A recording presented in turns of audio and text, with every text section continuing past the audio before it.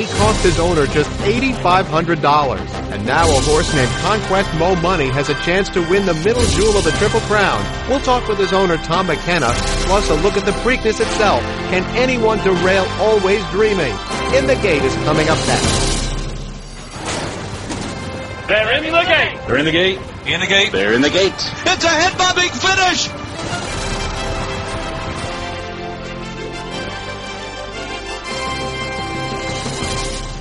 This is In the Gate, ESPN's Thoroughbred Racing podcast. My name is Barry Abrams. You can follow me on Twitter at @BAbramsVoice or on Facebook at Barry Abrams Voice. You can also get us on our YouTube channel by searching In the Gate Podcast. You can get us on SoundCloud as well, which services the iTunes Store and TuneIn.com. You can get us on that pink podcatcher app that you didn't even know you had. And now you can subscribe to In the Gate in the Listen tab of the ESPN app. For the full In the Gate experience, subscribe now in the Listen tab of the ESPN app.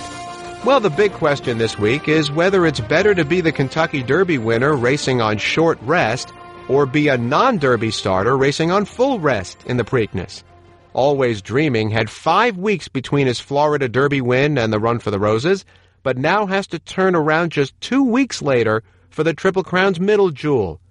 There are a few Derby foes who will follow Always Dreaming to the Preakness. Second place Looking at Lee, the Morning Line Derby favorite Classic Empire, who finished 4th, and Gunnevera, who came in 8th. But there are also some fresh faces, and one of those comes from an unlikely home for a classic race contender, New Mexico. Conquest Mo Money in front. IRAP in second. They're out by 3 lengths. And Conquest Mo Money cut the corner better. IRAP a length and a half away. IRAP is ducking about a little bit. And Conquest Mo Money under fierce riding for Jorge Carreño in front, holding IRAP. Oh, so Regal in third. Conquest Mo Money's got IRAP's measure, has got it won.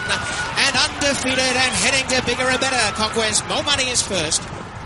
That win came in a race called the My Mad Bird Derby. Of course, My Mad Bird came from complete obscurity to win the 2009 Kentucky Derby at odds of 50-1.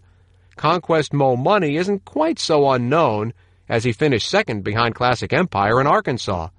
But his owner, Tom McKenna, made the difficult decision to rest Conquest Mo Money for the Preakness rather than try the Derby on 3 weeks of rest. Will Conquest Mo Money be the second New Mexico-based horse to win a Triple Crown race? For some thoughts, we welcome in his owner, Tom McKenna, here to Win the Gate. Take us through the decision to skip the Kentucky Derby and point instead for the Preakness. Very simple. In my opinion only, the Kentucky Derby is not where I want to put a 3-year-old horse that has any potential at all. I love the pageant. I love the race. I love the history of it. I love everything about it. And it's something that everybody in the racing industry dreams to achieve. So it's a hell of an honor to have a horse qualified for the Derby. But I don't believe you need 23-year-olds on a track at any given time in any horse race. And for that reason, and probably that reason alone, I've decided not to run Mo Money. Had I had him in the race, then I could have. I probably would have scratched him because I wouldn't run him in those conditions. So I just don't think it's the right race for 3. After all, he just came back from the Arkansas Derby. He had 2 weeks rest, and then you throw him in the dead-gum Kentucky Derby with 20 horses. What the Kentucky Derby to me amounts to is who gets the best trip. It's not the best horse. Not only that, I mean, Conquest Mo Money didn't debut until right after New Year's.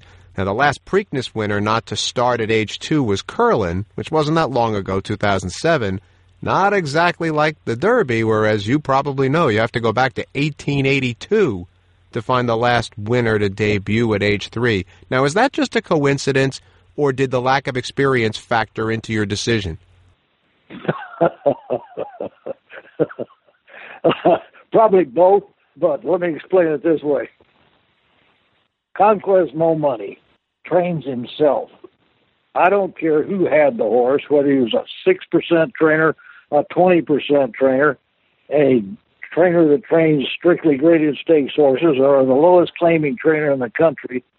The horse at this level makes the trainer. There's always an adage in this business, who does what. Does the horse make the trainer? Does the trainer make the horse? In a graded stakes level, I'm firmly convinced the horse makes the trainer. This horse trains himself. He's automatic. He's got a good head. One of the best I've ever seen. I've seen lots of horses, and I had quite a few. And this is just, it's a dream. It's a dream. I could take this horse and lead him to the paddock with my 2-year-old grandson on the back of him. That's how calm he is. He's got a good head, and he just does it all right.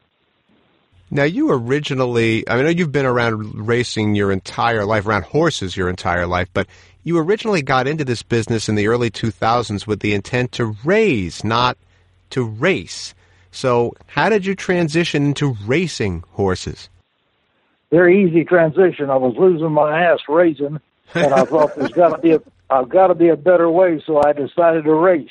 So now we are still breeding, but I breed not the outside horses. I have my own stallions, breed my own mares, and we take everything we raise and go to the track with it. You just can't make any money out here in this end of the country trying to raise horses. It just doesn't work. It's not like Kentucky. It's not like California. It's a different breed of cat.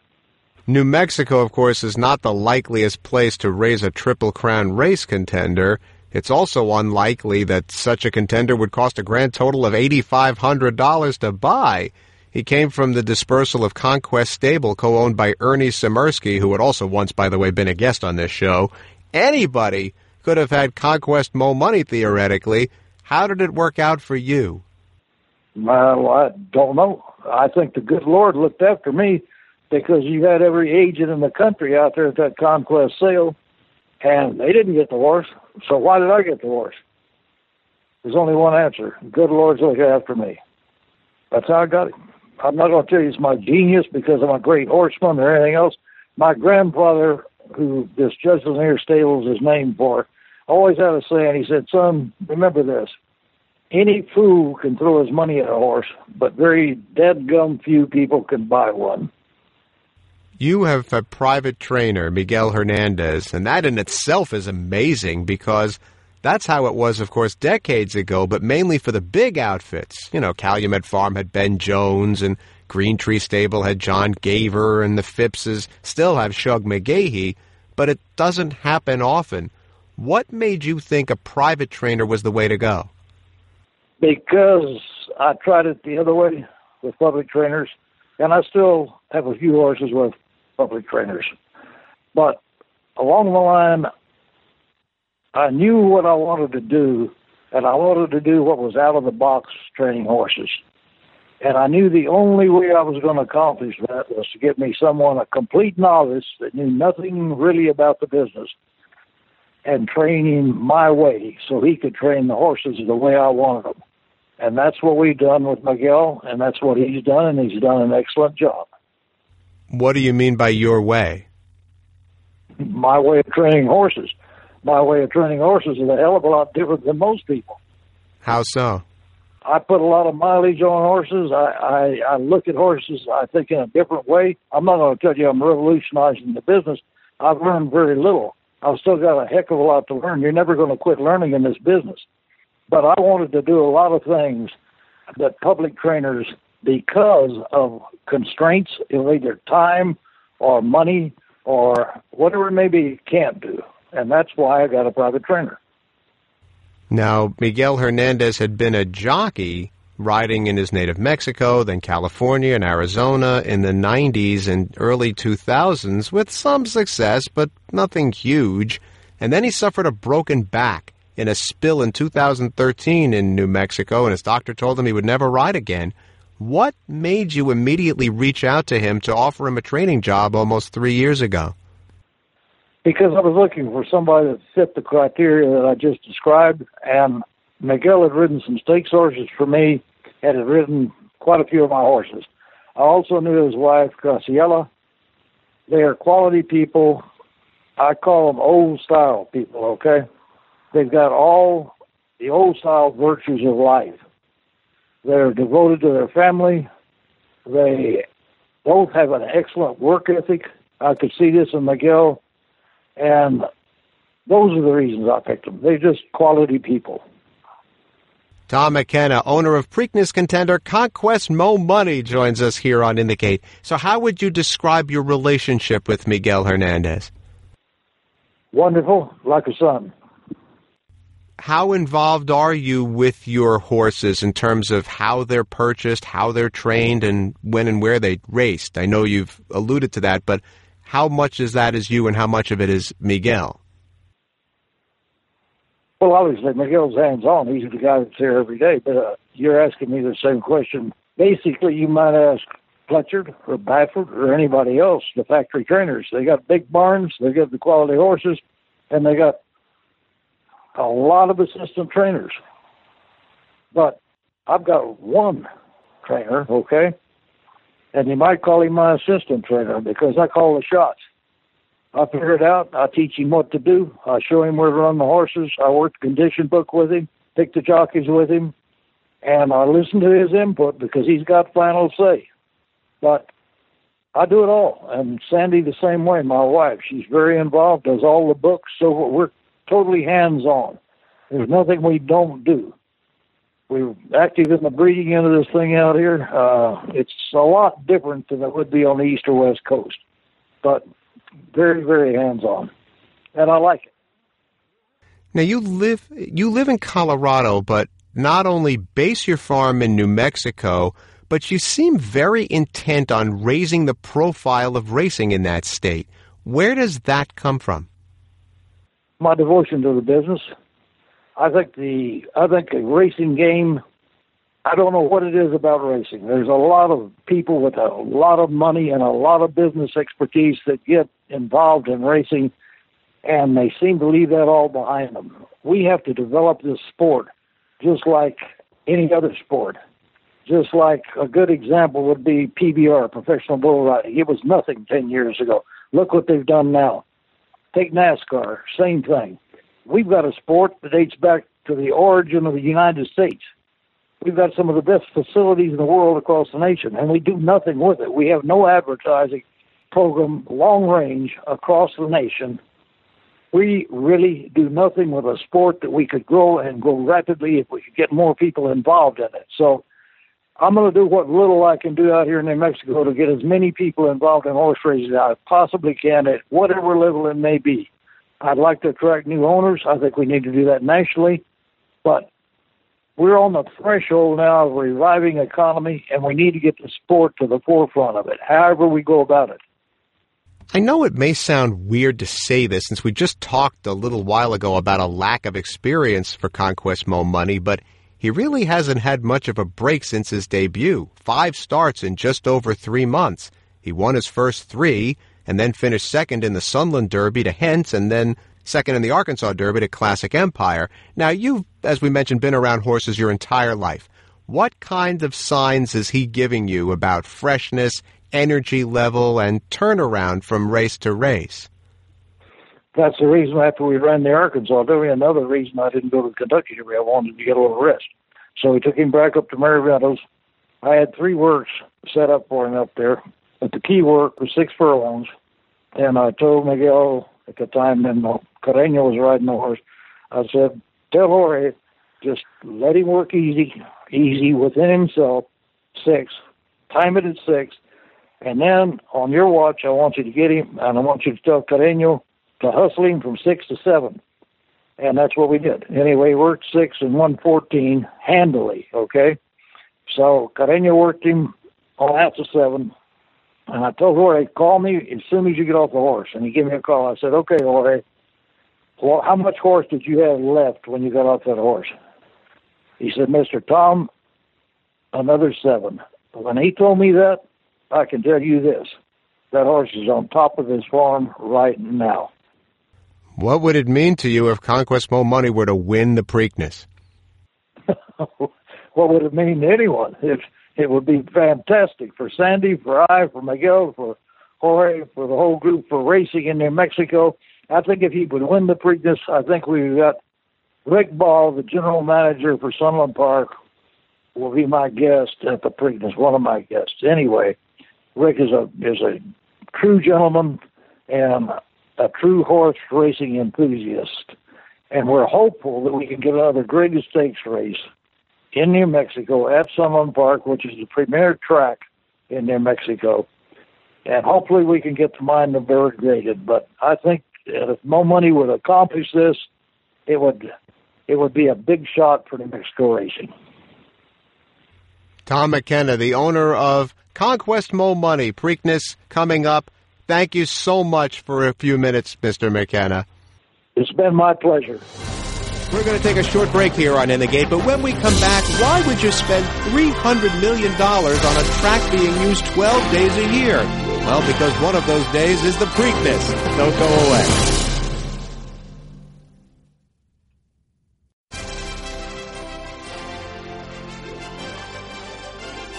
Welcome back to In the Gate. Just 3 times in the last 27 years has the Preakness winner not raced in the Kentucky Derby. Conquest Mo Money will try to change that. For a look at the race and surrounding stories, we welcome back to In the Gate Childs Walker, who covers racing and other beats for the Baltimore Sun. So Preakness Day, Childs, is one of just 12 days of racing being conducted at Pimlico Racecourse this year. And, I mean, Pimlico's been around since 1870, making it the second oldest track in the country behind my favorite, Saratoga. But while Saratoga seems retro chic, Pimlico, as you know, feels old. So much so that the Maryland Stadium authorities floated a $300 million plan to renovate it. That's $300 million for a place that will hold a total of 12 days of racing this year. Where does this situation stand? Well, that report that the Maryland Stadium Authority released in February was actually the first phase of a bigger study. So they're going to do a second phase where I think they're going to look at it in even more detail, because one thing to understand about what they put out in February is that they were only looking at a scenario in which you would renovate the existing facility. And the folks at the Maryland Jockey Club and of course that's really the Stronach Group, which is the parent company, feel like honestly you would have to flatten the building and build something entirely new.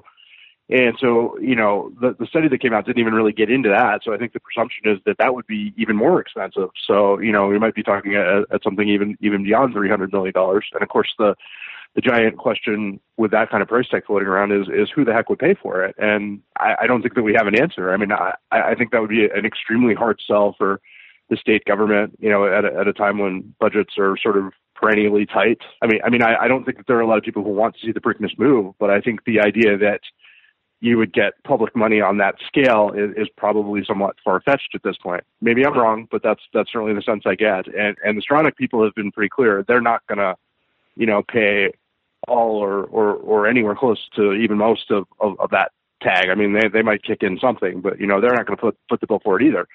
So we're left with this question that's been out there forever, can't keep going forward with Pimlico, but nobody seems really thrilled at the idea of paying for a project on that scale. So, at some point, is there a serious conversation about moving the race to Laurel? Wouldn't surprise me. Well, oh, by the way, there's that.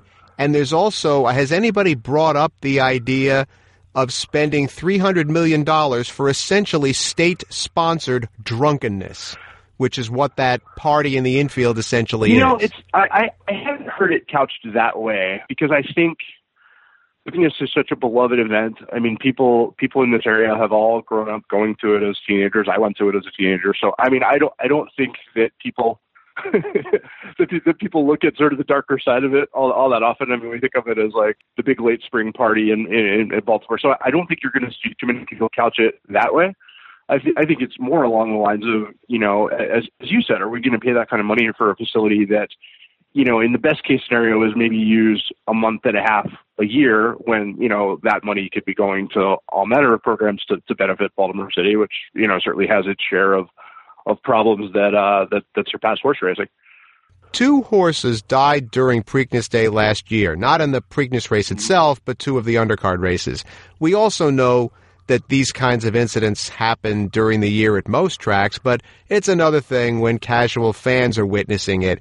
What lingering sentiment was there in Baltimore about that? My sense was that it didn't carry forward as a story all that much. I mean, it was sort of the story, I think, for the casual fan on Preakness Day, I mean, I know the stories on the deaths did far better traffic than my game story on the on the race later in the day. So it's obviously something that when people are confronted with, it resonates with them. But as you well know, I mean, I think the casual sports fan just isn't thinking horse racing most days a year. And so once the immediate details and sort of the shock of that faded into the background after a few weeks, I mean, I don't think it's necessarily, it's not something where people have been reaching out to me and asking me about it, in the interim. I expect there might be some talk about it on Preakness Day this year. And of course we had the situation where the trainer of the horse that died after the first race, the horse was named Homeboy Chris, was subsequently hit for a medication violation, although the Maryland Racing Commission made it clear that they didn't feel that the death was directly related to the medication violation, that it was just happenstance. But I mean, that sort of pricked the story up again a couple of months later. But other than that, hasn't been a huge amount of talk about it here. Giles Walker of the Baltimore Sun is our guest here on In the Gate. Now, Todd Pletcher seems to be the major story around this year's Preakness, and understandably so. From your standpoint, covering this event, why do you think more hasn't been made of Always Dreaming's co-owner, Anthony Bonomo, the chairman of the New York Racing Association, being involved in a political scandal in New York State? I think it's because, I think most people still don't know about it. I mean, I think that's probably something that people in New York have a grip on, but my sense of covering that horse in Kentucky, even after he had won, is that people didn't have a real clear grip on it, and that, we were maybe all going to really be educating ourselves about it in the weeks between the Derby and the Preakness. So, I mean, it wouldn't surprise me if next week, when there are a spate of stories about that horse and the ownership group, that you'll see a lot more talk about it. And certainly, I think if he were to win at Pimlico and go on to Belmont with a shot at the Triple Crown, and obviously in that case, he would be going home to New York as well, we would see a lot more coverage of it and a lot more talk about it. But I think it just hasn't hit that level where sort of the casual person understands it yet.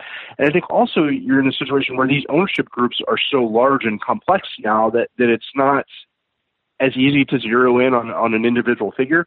And you have his friend Vinny Viola, the owner of the Florida Panthers, who's also at the top of that ownership group, and in a way he's sort of a more public, charismatic figure. So I think he's probably gotten a little bit more of attention in the immediate wake of the race. But I feel like these deeper looks at the ownership groups always come up more as the horse keeps winning, and especially if, as I said, we're on the Triple Crown trail. So I guess that brings us to the final question. Nice little segue. Are we going to be talking about this horse in New York?